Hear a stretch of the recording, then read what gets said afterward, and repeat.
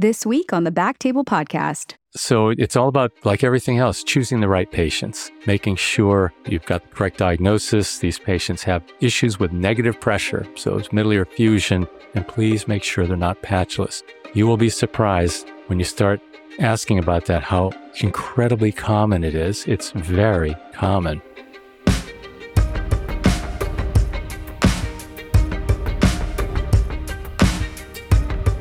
Hi, everybody. Welcome to the Back Table ENT podcast. We're a podcast that focuses on all things otolaryngology, and we've got a really great show for you today. Thanks for stopping by. Now, a quick word from our sponsor. Acclarent has a proud legacy of shaping the ENT landscape. Acclarent pioneered balloon sinuplasty as a minimally invasive therapy for patients suffering from chronic sinusitis. They developed the first device, ERA, specifically designed to treat persistent eustachian tube dysfunction. They spearheaded a new minimally invasive option for nasal airway obstruction with the Relieva tract balloon dilation system. And now, Acclarent has revolutionized ENT navigation technology by integrating artificial intelligence in its TruDi navigation system. Not only are they committed to innovating in the ENT space, they also invest in supporting healthcare professionals with a variety of training resources. Acclarent is focused on delivering solutions that amplify the unique skills of ENT surgeons. Visit them at acclarent.com to learn more. Now, back to the show. I'll be your host today. My name is Ashley Agan. I'm a general ENT, and I have the distinct pleasure of getting to interview Dr. Dennis Poe. He's our guest today. You may recognize him from episode 40, where we talked about eustachian tube disorders. So go back and check that one out if you missed it. He's back today to talk more eustachian tube, specifically in the context of the pediatric patient this time. Welcome to the show, Dr. Poe. Well, Ashley, Dr. Agan, thank you very, very much. It's a real joy to be back with you. It's a real privilege to be able to speak with all of you today about this topic. And previously, we weren't able to talk about the pediatric indications that we'll discuss today. Yeah, so let me give you a proper introduction for those who don't know you. Dr. Poe is a professor in the Department of Otolaryngology at Harvard Medical School. He specializes in neurotology and skull-based surgery and has worked to develop minimally invasive endoscopic surgical techniques in this field. In 2011, he completed a PhD at the University of Tampere, Finland, in pathophysiology and surgical treatment of the eustachian tube. And based on his research work confirming that the cartilaginous eustachian tube is the site of most pathology where it serves as a functional valve, he has developed new diagnostic methods and procedures for eustachian tube disorders. He runs the International Eustachian Tube Study Group and served as the principal investigator for the first multi-center clinical trial of balloon dilation of the eustachian tube. And he provides education to surgeons, physicians, patients, and payers about eustachian tube disorders and treatments, including balloon dilation. So I see you as, the expert, the godfather of eustachian tube treatment. So I'm always so geeked and excited to get to pick your brain and talk to you. Well, I'm just one of many who's contributed to this, but I'm happy to try to distill it down and bring it to everybody. So getting started, we're focusing on the pediatric eustachian tube today. So kind of set the stage about how you think about differences between the adult eustachian tube versus the pediatric eustachian tube, thinking about, anatomy and kind of some of the different pathology you see when you kind of compare and contrast those groups. Well, thank you. First, I should just let folks know that I am a consultant for the Acclarent Corporation. And as a consultant, I'm just paid for my time and expenses. So I have no equity interest in the products and no royalties from any of the products. So I'm going to speak to you about my academic experience with this. So the adult eustachian tube, the current indication for the balloons, and we know the cartilaginous portion, which is the target of our surgery. It's the cartilaginous portion that serves as a functional valve, and that's where the pathology is, and that's true in the children as well. So the surgery is going to be targeted to the cartilaginous portion. In an adult, it's about 25 millimeters in length. So that's an important thing to keep in mind, because when you're working with your balloon catheter, you want to be aware of the length of the balloon. We don't want these to get up into the bony part of the eustachian tube First of all, most of the pathology is not there, and that's also where the internal carotid lies, so we don't want to get our balloons up into that portion. So we're thinking about 25 millimeters. We looked at CT scans of over the age ranges, pediatric age ranges, from under 2 years old all the way up to 18, and it does lengthen. We've been previously taught from Bluestone's work that the eustachian tube is mostly full length by age 8. It actually can continue to grow a little bit farther, but the steepest curve is in that underage group. So the indication for pediatric balloon dilation is going to be 8 and above, because most of them are going to be close to full adult length. And from the measurements that we took, it was about 25 millimeters. Now, by the time you got to age 15 and above, it was up to maybe 27 millimeters on average. So remember, that's a range, but this is a rough guide. So think about that, 25 millimeters. The other important difference between the kids, just anatomically, is the height from the floor of the eustachian tube up to the orifice of the eustachian tube also gets larger as we age in our development. So younger kids, we've been taught that the eustachian tube orifice is going to be taken up at a flatter angle, and it's very true. So you'll have to be looking a little bit lower in the younger kids. The orifice may be a little lower than you think. So there's a height difference, and that's going to change the angle that you go from the floor of the nose. These balloon catheters travel along the floor, and then you angle up toward the eustachian tube orifice. So it's going to be a flatter angle in some of these kids. And that's a little variable at that 8 to 12-year age. The other big difference is there's a lot more inflammation in the kids. So they've got the adenoid hypertrophy. There's adenoid tissue that sometimes is spilling over onto the torus tubarius. The torus, the tubal tonsil tissue can be very robust, lots of cobblestones, and it can sometimes be hard to find the orifice. So sometimes you have to probe around there to actually figure out where's the anterior pillar, where's the torus tubarius, and then somewhere in between there and install this hypertrophied tissue is a lumen. And it can be very friable in the kids too. So the anatomy is a little trickier in the children, so just extra caution. When we think about the main causes of eustachian tube dysfunction in children compared to adults. In adults, I'm thinking chronic allergic rhinitis, chronic rhinosinusitis, reflux. In children, there's also the extra inflammatory exposure with the recurrent viral infections. I think of like the kiddos who go to daycare and are just kind of like sick and snotty all the time. Their anatomy kind of, maybe sets them up for more issues because the eustachian tube hasn't quite matured yet. What else do you think about in that age group? Right. Well, surprisingly, from about age 6 above, it's the same etiologies that you just mentioned. Allergic disease, reflux, rhinosinusitis, general snottiness if you need. But it's more robust in the kids. Their inflammatory reactions are greater. So when I see a 6-year-old and they're still having trouble with their ears, allergies are the most common. And there's been good work on that. David Hurst and others have seen a very high percentage of allergic disease in the kids who have not outgrown the need for tubes. So we do a lot of allergy testing. We do a lot of allergy management and thinking about reflux and those other pathologies. Under age 6, then you start getting into more of the infectious problems.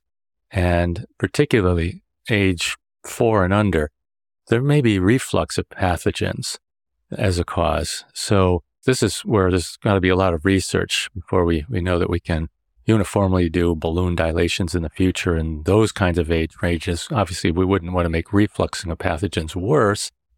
Yeah. When you're seeing these patients in your clinic, any particular questions in your kind of history gathering that is different from any other patient that you're seeing? Any particular questions that you're asking that are really important to that workup? So are you asking just about the otitis media workup in general, or you mean specifically who I'm thinking about ballooning? I think both. Yeah. So for your pediatric patients who are coming in and let's say they've had tubes before and we are starting to think about balloon, are there particular questions that you need to ask? Well, one of the first questions, when they've already had a tube, I want to know how well did they do with that tube? Was it getting infected? Was it draining? Did it help? Was their speech getting better? And were there any problems with the tubes? Were they getting occluded? So if you've got a lot of adenoid tissue up against the eustachian tube, that's a good indication for adenoidectomy. And so ask about snoring, nasal obstruction, rhinitis, definitely asking about allergies. Why didn't they outgrow this problem with one round of tubes? Asking about allergies, reflux, upper respiratory infections. I want to know, have they ever been patulous? It's incredibly common. Kids get patulous eustachian tubes far more commonly than we realize. And they're sniffing. It gets passed up as their allergies, but they're sniffing to cover it up frequently. And so, they just say they've got a blocked ear. So unless you ask about autophony, hearing their voice echoing in their ears, hearing their breathing, like Darth Vader's breathing in their ears, all the kids get that. You have to ask. And one of the things I've seen in these kids who've had multiple tympanostomy tubes, a tube will treat a patulous eustachian tube, in my experience, more effectively than it will treat an adult's patulous eustachian tubes. It'll relieve the symptoms. And so we can miss this. These two kids are getting multiple tubes. They fall out and their patulous symptoms come back. So they're sniffing, they're complaining about blocked ears. They can come into your office, they can have negative pressure because they're sniffing. They can even have an effusion because they're sniffing so strongly. And so we just automatically put another tube in, assuming it's obstructive dysfunction, without ever asking about autophony. And some of these patients will get sent to me for a balloon dilation. And I see this about once a week. It's very common. Patulous eustachian tube in kids is very common. It's not rare at all.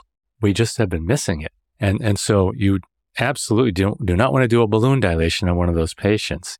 In that case, if the tubes have worked great for them, fine, put another tube in until the TM starts to fall apart. Then you can do a cartilage tympanoplasty, reinforce it in the future, and that might help their patulous.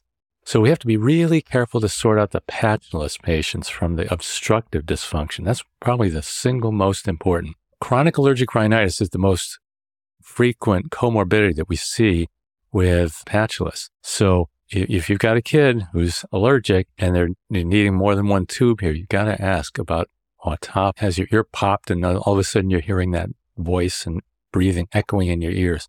You will be amazed how common that is. So got to ask, sort those out, and then decide on treatment. You can do another tube. Wow. I had no idea that pediatric patients were patulous to that extent. It is incredibly common. Wow. And I would imagine, sometimes the adult patients have trouble describing the sensation of patulous. So I would imagine kids also would, unless you're asking about it, would maybe not bring that up or be able to describe that other than just the feeling of their ear being kind of clogged and stuffy and blocked. What is your exam like when you're seeing these patients in clinic? Like with adults, I'll frequently, I'm doing a scope exam so that I can really look at the eustachian tube opening. In kids, are you able to do that in clinic? Are most of them letting you put a scope in their nose, or is it variable? Yeah, well, it's a little variable, but the 8 and older, most of them are fine doing it. Just go with a pediatric scope. These are typically 2.7 millimeter diameter. I flop it in front of their eyes, say, you see, looks like a piece of spaghetti. Mm-hmm. And they're generally very good with that. So just go in slow. Now, not everybody's up for it. If they get a tear in their eye, I'll quickly not do it and just defer that to the operating room if it comes to that. Yeah. Do you decongest their nose? Like, do you do spray or anything to help with that? Or does... Yeah, I do. So we use a combination of the oxymetazoline and the topical lidocaine. So we do a quick spray in each nostril. And I tell them that's the worst of it. Yeah. Now that that's over, the rest will be easy. And when you're looking at the eustachian tube, what does that look like? Or you kind of describe how your exam, what your thoughts are when you're kind of looking at that. So once the scope's in the nasopharynx, I'll turn it sideways so I can go back and forth across the vomer. And I'll look at each eustachian tube, have them say, ka, ka, ka, just to move the torus with the action of the levator muscle. And because of the eustachian tube opens with the action of the two muscles, the levator medially rotates the torus, sets a stage for the tensor muscle to open the valve. So you got to have both of them working. So the ka, ka, ka moves the levator and then swallows. That's a normal physiological opening. And then saying ah or a big yawn, that's a maximal sustained dilatory effort. And what I'm looking for is how well does that valve open or not? What's the severity of the pathology in the lumen of the eustachian tube? is contact with the torus interfering with opening of the valve. Typically, if it traps the torus when they swallow, you get what I call anterior thrusting. The torus gets pushed forward anteriorly and blocks the valve when they're swallowing. Very, very common with adenoid hypertrophy, and particularly in kids. So looking at those points, and then I'm looking at the valve for a patchless defect, because it's so common in the kids, especially if they've got allergic disease. And you can see robust inflammation in the whole nasopharynx, the orifice of the Eustachian tube, and even this cobblestoning going down into the lumen, adenoid-like tissue in the lumen, and yet in the membranous wall, not the cartilaginous torus wall, but the opposite anterolateral membranous wall, you can actually see a defect in the valve sometimes where it's beginning to get atrophic. Chronic allergic disease is associated with patches of atrophy in the nose, sinuses, and you can get it in the valve of the Eustachian tube. That's why so many of these patients become patulous. So I'm looking for those things. Inflammation in the lumen, the severity, how well does it open or not, patulous defect, and the adenoid. Yeah, it is. I've seen that too, where they can have kind of impressive lymphoid hypertrophy and mucus. Everything looks super swollen. And then you kind of look right down the barrel of the Eustachian tube and then you're like, oh, wait, maybe you're patulous. So you really have to look closely. Have you ever had situations where there's so much adenoid tissue that you can't sneak around and look across to the other side because that whole back nasopharynx is just completely full of adenoids? Absolutely. That's pretty common. So great patient to do an adenoidectomy. And I do a lateral adenoidectomy with endoscopic guidance. I actually nowadays put a 70-degree scope in the mouth instead of a mirror. You get a much better view. So lateral adenoidectomy, I'll even trim tubal tonsil tissue, 15 watts, to just trim some of the, not the orifice, but the medial half that faces the adenoid. You can trim that with a light 15-watt monopolar suction cautery just to clear all of that inflammatory tissue away from the lumen. And then I'll look at the lumen, which previously I wouldn't have been able to see even with endoscopy in the office. If the patient is consented for a balloon dilation, I'll make a decision at that time, looking in the lumen, do I want to balloon this patient or not? Or was that adenoid really the biggest problem? And when you're doing your adenoidectomy, so the classic way, you have headlight and a mirror and, a suction bovie or coblator or microdebrider or something that you're kind of taking down that adenoid tissue with. So for you, you're actually using your 70-degree endoscope to look around the corner instead of a mirror so that you can see a lot better, but you're still going through the mouth? Yes. Yeah. Okay. Exact same technique, except I'm using the endoscope. And when the residents are doing that, I can see everything. Yeah. Yeah. The adenoidectomy in the beginning can be really challenging, especially if you have a lot of adenoid tissue and being able to see. So, having a scope makes a lot of sense. What's your instrument of choice to take down adenoid tissue? Do you use a curette or do you suction bovie? The suction bovie, unless it's very large, then I'll use the coblator to get the big stuff off. It's just quicker. Mm-hmm. Yeah. So backing up, so other things in the office. So like, for example, let's say you have a patient that you weren't able to scope. Maybe they're very young or they just, weren't going to tolerate that. Do you ever get an x-ray, like a nasopharynx x-ray to look for adenoid tissue? Is that helpful at all? Or you're going to the operating room anyway, so maybe you just do an exam under anesthesia and make some decisions at that time? How do you think about that? Yeah, I've stopped doing the x-rays for just what you said. We're going to the OR at any rate, so we're going to do a flexible scope at the beginning of the procedure, take a quick look at the adenoid situation and decide adenoidectomy or not. So I just do it in the OR. Yeah, because these kids most of them are going to get like another set of tubes, like plus or minus adenoidectomy, plus or minus balloon. Exactly. Okay. Moving on to treatment options. Is there any medical management that you like to try to do a trial of first before you move on? You mentioned allergies. Is it important to say, hey, we're going to do 4 to 6 months of allergy treatment and see if that helps? Just thinking about this out loud. In adults, 4 to 6 weeks is not as long of a time frame as, in a 6-year-old, because I think if they're struggling and they have an effusion and they can't hear, the longer we delay treatment, the more I worry about just their hearing. I don't know. How do you think about that?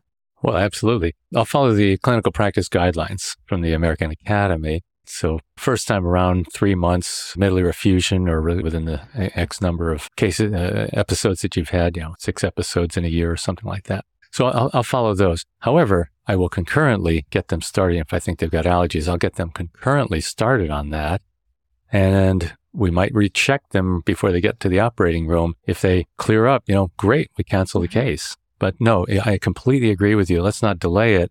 If they've been getting speech delays or repeated infections, go ahead and let's get them booked, and we can always cancel if they're getting better. Yeah. And with allergy management in children, a lot of it is still the same, correct? Like nasal sprays are still effective, over-the-counter antihistamines. You might do allergy testing and immunotherapy.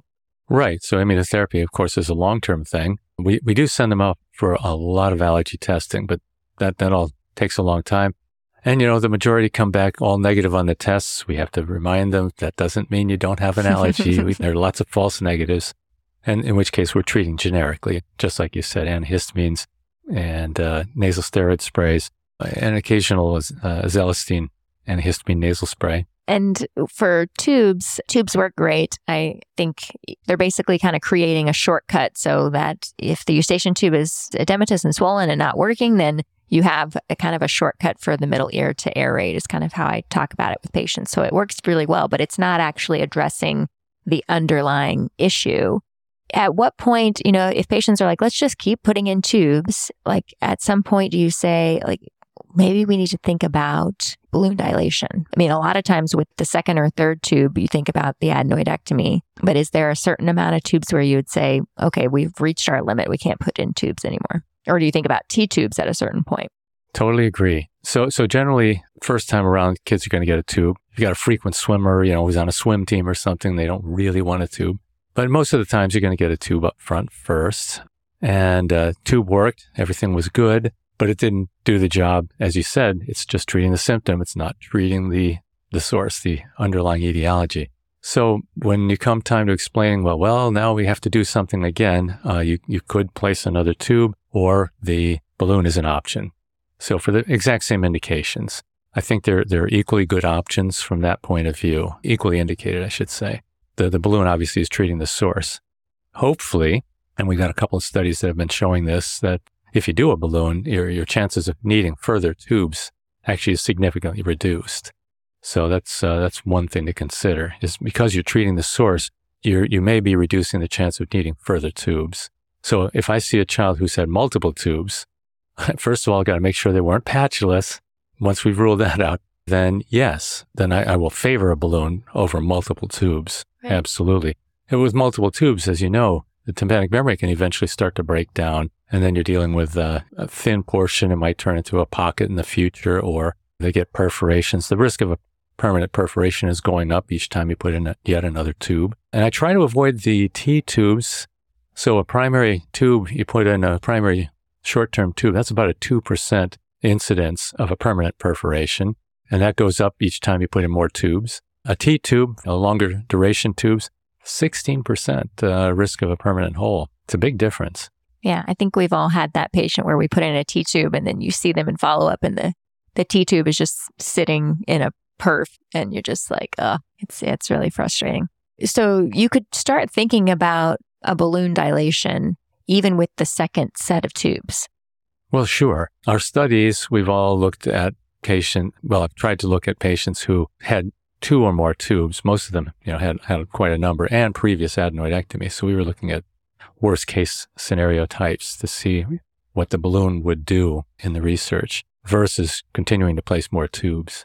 So in general, yeah, once they're looking at yet another tube, a balloon's a really great option. Mm-hmm. That's been most common indication in my practice. I think a majority of these indications are probably going to be, yes, they got a tube worked. Now we're facing yet another tube indication. The balloon might be a better option. Now that may change in the future, as research goes on. Maybe we can get away from tubes. That is actually a goal. Yeah, that's really interesting. So with that, we're talking about kids who are basically older than 8. So the indication's 8 and above. 8 and above. So back to our balloon dilation patient, we've talked about patients who who might also benefit from having adenoidectomy because they have a lot of that inflammatory response and adenoid tissue in the back of the nose. So you would combine adenoidectomy maybe plus balloon if you're getting there and you're kind of seeing that there's some inflammation within the lumen of the eustachian tube as well. Is that kind of a decision you make intraoperatively if you aren't able to get that exam beforehand? Exactly. So if it looks like the adenoid is pretty robust, it's significantly impacting onto the torus and maybe even spilling over onto the torus, sure, we'll trim that back, at least with a lateral adenoidectomy. And I do a lot of revision adenoidectomies because the lateral portion is not always taken out the first time around. So adenoidectomy is a common part of taking a kid back to the OR for either tubes or a balloon. That's frequently a part of it. Now, again, we're not going to trim adenoid-like tissue going down the lumen of the eustachian tube. If you think that's the problem, that's what the balloon does. The balloon, histologically, we've seen from specimens in patients, it's basically doing an adenoidectomy on that adenoid-like tissue that's gotten down the lumen.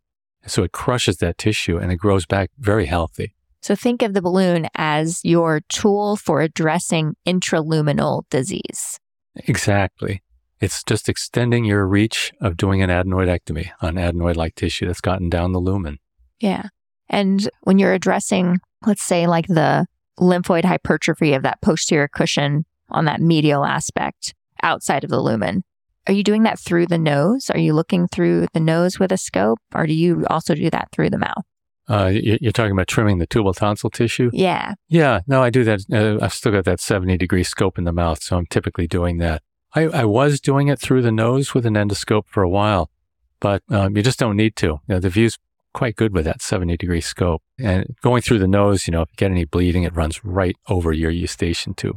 Yeah. So you're staying medially and you're kind of addressing all of that lymphoid hypertrophy and kind of tonsil tissue that is on the medial aspect of that posterior cushion. And you're not creeping it into the lumen because you're going to use your balloon to treat the lumen. Exactly. We don't want the cautery in the lumen. That could cause unpredictable injury, scar. Yeah. That's right. Okay.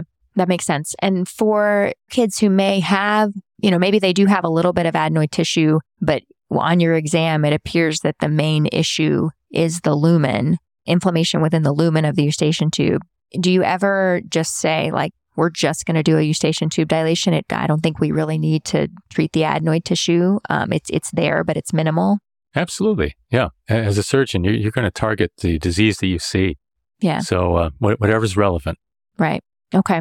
And then kind of working through our patients, we talked about the patient who's got, a lot of adenoids and inflammation in the back of the nose. What about, every now and then I'll have patients who they've had a cholesteatoma, they had a cartilage graft tympanoplasty, and now they've got some fluid behind that cartilage graft, or they've got maybe like some retraction, or they're symptomatic in their ear that's been operated on, and they don't have recurrent cholesteatoma. Have you used the balloon very much in those patients, and does that help?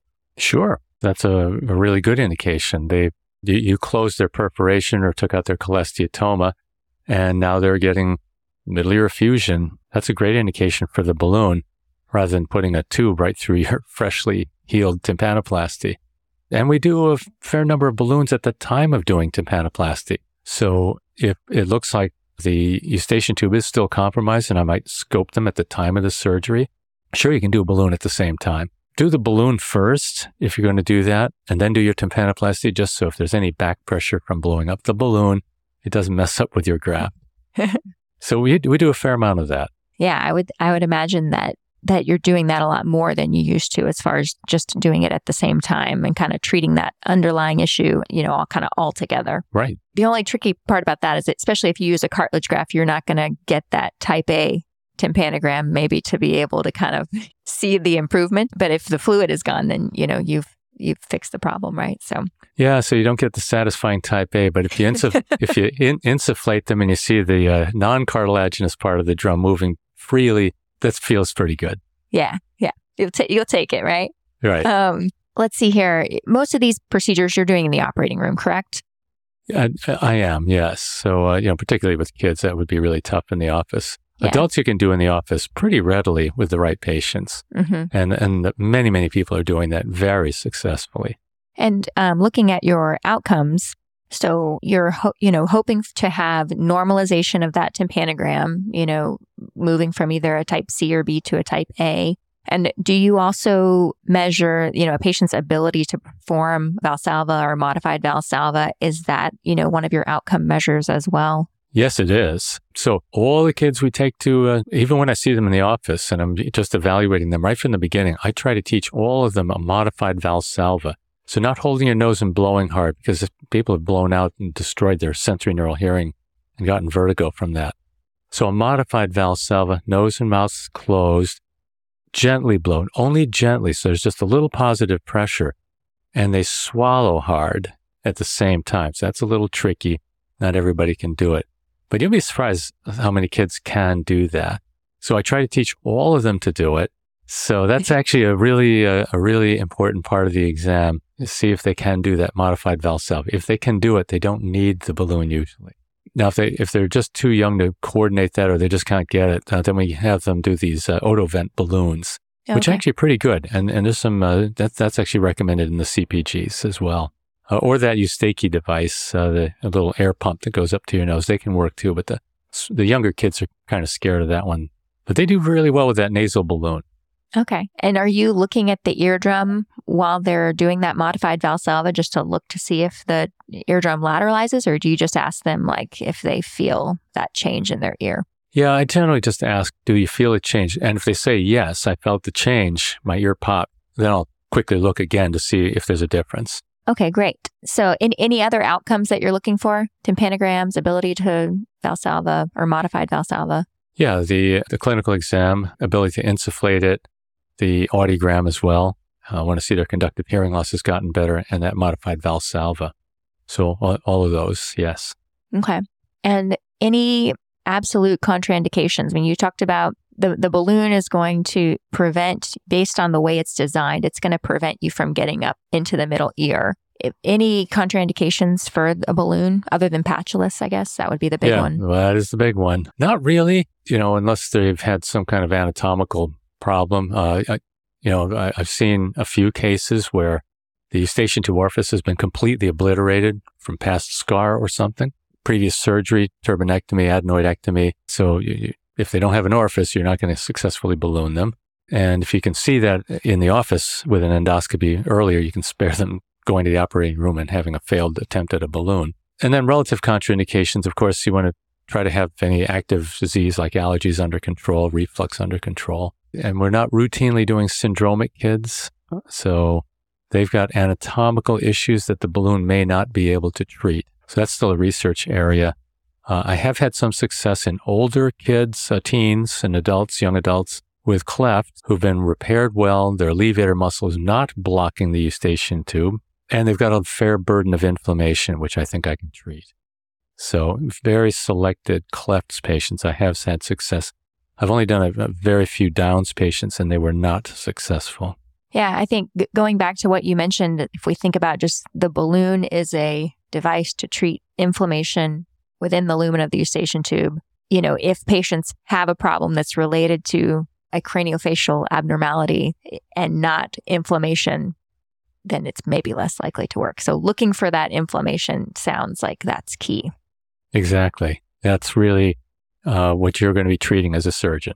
Yeah. And when you're performing the procedure, is it pretty much the same as when you're doing it in adults? Are you doing it through the nose? Do you need to go transoral?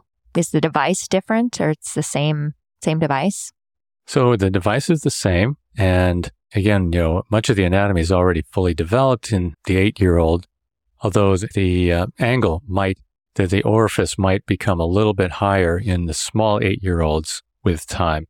So a Clarent balloon has a guide catheter, and the flexible balloon goes through the guide. Yeah. Would you say that that's the biggest difference with kids, is just being able to find the lumen of the Eustachian tube because of all that inflammation? The answer is yes. Let me repeat that. Yes, it can be tough to find the orifice sometimes because of all this robust inflammation. And you gently, very gently, just touch it to try to move the tissues around to see if you can find the lumen. And it's so friable, it can just bleed. So yeah, you just have to be a little patient with it in the kids. The moral is go slow with the whole procedure. Just go a little slow. and you'll find the lumen and don't push it. Yeah, that bleeding really helps you find the lumen then, huh? Yeah, it can block it pretty well. Okay. And then how do you decide how long to inflate the balloon? Great question. Does everybody get 2 minutes? No. So again, the duration of the balloon is commensurate with how severe is the inflammation. That's true in the adults. So 2 minutes is the max, but if you got like a patient who's got minimal inflammation, I'll do typically like 1 minute. Sometimes I do 1.5 minutes. Now, 18 and below, I never go above 1.5 minutes anymore because we started getting some patulous kids. They are more sensitive to the effect of the balloon than the adults. So need research on this, but there's no question they are more sensitive. They have more inflammation, but it's more sensitive to the effect of the balloon. So fortunately, I've never had to fix the patulous symptoms that we got. They were self-limited, but it got my attention. So I never go beyond 1.5 minutes in pediatrics, and we've not had any problems since. Okay. And so if you did, let's say you underdilated, let's say like you were concerned, so you only did 1 minute, and a patient comes back and it seems like they didn't have the improvement that you were hoping, do you ever, go back and say, okay, maybe we'll do that 1.5 minutes, or how often does that happen? Not very often. So the balloon's usually very successful, but the more common issue would be you did the balloon and they got better for a period of time, but now they're having trouble again, or they had a bad cold and their effusion is back. The most common scenario is that they have allergic disease or reflux disease and they didn't keep it under appropriate control, environmental or diet or medications. So they were doing great. They slipped on their chronic medical management. They're failing again. You get them back on their medical management. It's not getting them over the hump. Okay, we'll bite the bullet and we could do a repeat dilation in those patients. If it doesn't work up front, I usually am not going to do another balloon. There may be a problem, higher up. It could be in the bony eustachian tube. So I'm not typically going to repeat it. Now the scenario you mentioned where, okay, that would be unusual, but okay, so they got a borderline improvement, almost there. And maybe I only gave them 1 minute. If I look, they'll let me look and I see, there's some inflammation I just didn't get. Let's go back and do yet, maybe another minute. You could justify that. So I'll leave it up to the surgeons in that kind of scenario. That hasn't come up often. Can you talk about other risks and complications that you've seen and how to avoid them? Yeah, there was actually a paper that just came out recently looking at the MAUDE, M-A-U-D-E. This is the self-reported complications to the FDA with these devices. And the most common on that was subcutaneous emphysema. That is a laceration or false passage through the membranous wall. The membranous wall is only a few cells thick. And again, surgeons can penetrate that, and in our labs or clinically, when it's happened, no one has ever felt it. It's so thin. So the only way to avoid that is to have a direct view down the lumen of the eustachian tube. And this is why I always recommend that you've got to be able to see both walls. With your clinical exam, you want to see both walls of the valve, not just one. It would be like looking at the vocal cords. And, if you don't see the valve at all, it's equivalent to looking at the epiglottis and you don't even see the vocal cords, but you're going to operate on the vocal cords, you wouldn't do it. And in this case, if you use a 0-degree scope and you don't get an angled view and all you're seeing is the torus, you're seeing, maybe one wall of the valve. It's like seeing one vocal cord and you're going to operate on both. So you want to see both walls, evaluate both walls, and you want to see both walls when you're putting the balloon up there. You wind up, as you run the balloon up, you hug the membranous wall. You're running tangential to it, so you're not going to penetrate it. But what commonly happens is the surgeons are confident, I can see everything I need to with a 0-degree. They don't see the membranous wall, but they say, well, I've got the torus there. If you angle off of the torus, it actually takes you through the membranous wall. That's how it happens. And in fact, there was a carotid injury, which I'm sad to say. This was in one of the rail-based devices where there's a bendable rail and the balloon slides up on that. So you put the rail up into the lumen and you slide the balloon up there to do your balloon dilation. And didn't discuss it in the article, but we've duplicated this in the lab, years ago. We knew this could happen with anything rigid. That's why we don't put rigid things in the Eustachian tube. So if you angle off the torus, what probably happened in that case was the rail went right through the membranous wall. That takes you in a vector straight toward the carotid. So in the article, they talked about the bony portion of the Eustachian tube where the carotid is in proximity. That's probably not where this injury happened. It was a stroke a week after the balloon. So there was a intimal injury and a pseudoaneurysm. So they probably poked the carotid with this rail. And undoubtedly, that's a membranous wall injury. So the balloon has safety devices for all of this. It's got a soft, round, 2 millimeter diameter tip that if you don't push it in fast and you watch it go up the membranous wall. Now, the Eustachian tube curves initially medially, actually dives behind the adenoid a little bit, and then it curves off toward the ear. And a lot of surgeons don't realize that because they haven't looked up that far. So the balloon is flexible for just that reason. So it's going to navigate that turn, and it's got that ball tip so that it'll push the mucosa aside as you get up out of sight.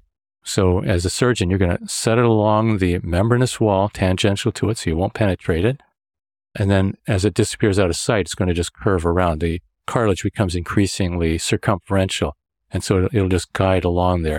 So the other safety features are so you're normally going to feel the isthmus when that ball tip contacts it. And there's a little mark at 31 millimeters. This yellow mark should never disappear into the lumen because the average Eustachian tube cartilaginous length is 25 millimeters. So it should normally be sticking out about a half a centimeter from the orifice. And in the smaller kids, maybe stick out even more than that, maybe up to a centimeter in the smallest 8-year-olds. So you want to see that yellow mark is not going to go into the orifice. You're going to feel that little ball tip touch the isthmus. And so that's how you can do it. So you insert it under direct view. Typically, you need an angled endoscope, not necessarily. If you can see both walls, you're fine. If you can see both walls with a 0 degree, you're fine. But if you can't, get out the angled scope. So that's how you avoid this problem of air emphysema. There's actually been reported cases of pneumomediastinum. This happens from the patient getting a false passage, didn't get recognized, and the patient blew their nose within the first week. So we always recommend don't blow your nose in the first week. No modified Valsalvas in the first week.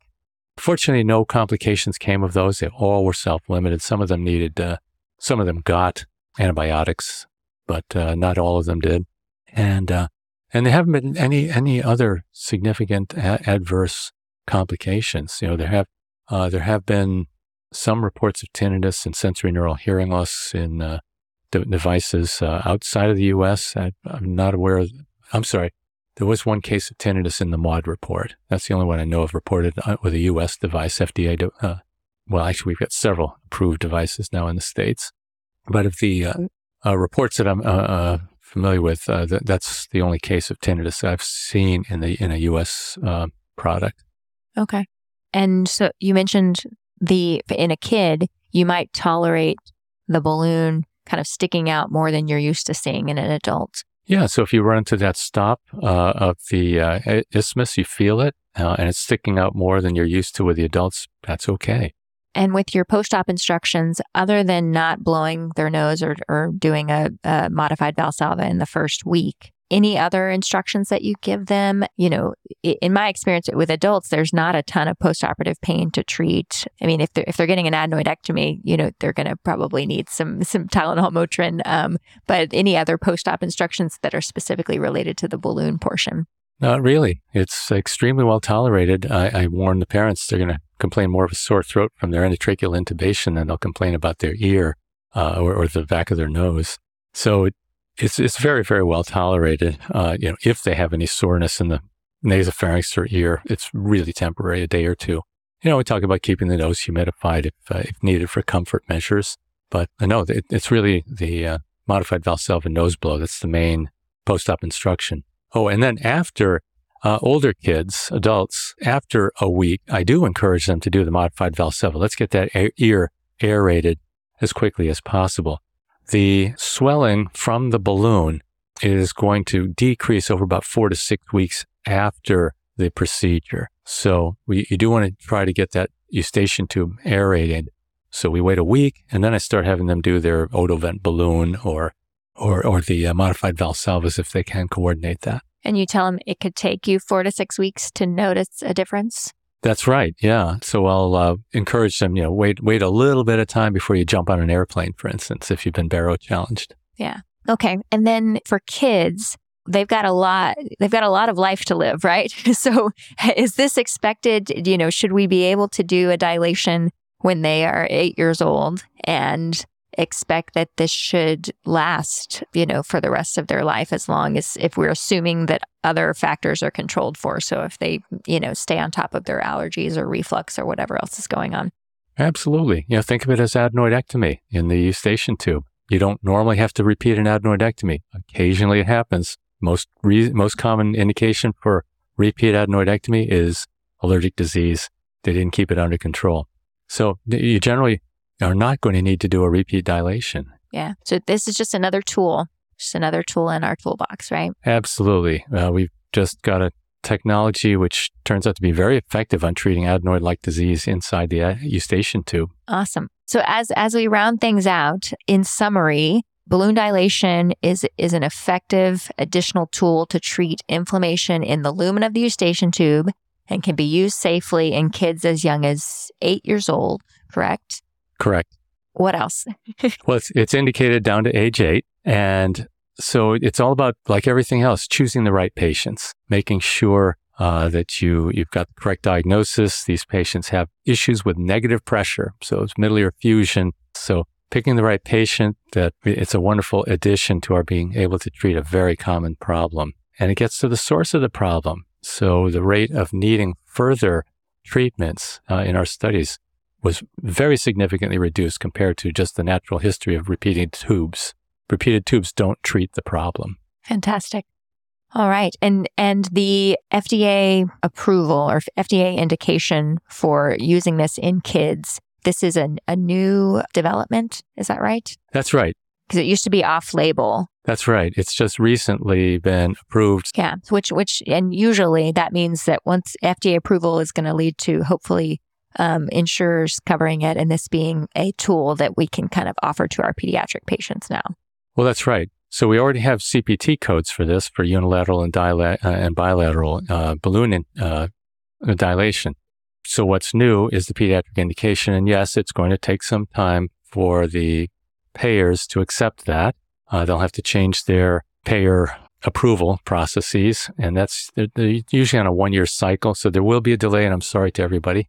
but there always is a delay with some new indication. But be patient; it will happen. Yeah, and it's exciting for patients too to have another option, that really kind of gets at the source of where the inflammation is happening. So it's exciting. Yeah, to be able to treat the source, and again, I look forward to the day when we don't usually have to do tubes. We may resort to these other techniques to treat the problem right in the beginning.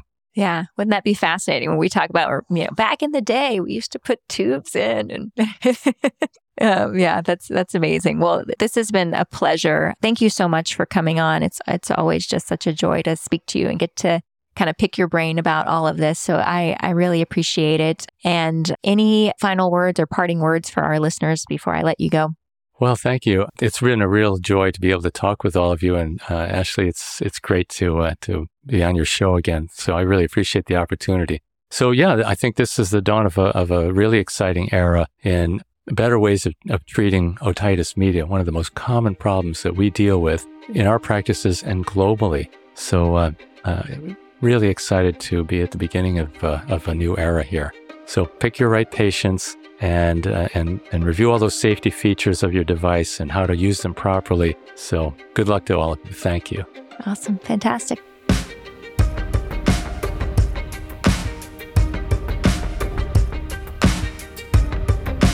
Thank you so much for listening. If you haven't already, make sure to subscribe, rate the podcast 5 stars, and share with a friend. If you have any questions or comments, direct message us at _BacktableENT on Instagram, LinkedIn, or Twitter. Backtable ENT is hosted by Gopi Shah and Ashley Agan. Our audio team is led by Kieran Gannon, with support from Josh McWhirter, Aaron Bowles, Nick Shellcross, and Ness Smith-Savadoff. Design and digital marketing led by Brian Schmitz, with support from Taylor Spurgeon-Hess and Ivan Orgodzinsky. Social media and PR by Chi Ding. Administrative support provided by Jamila Kennebrew. Thanks again for listening, and see you next week.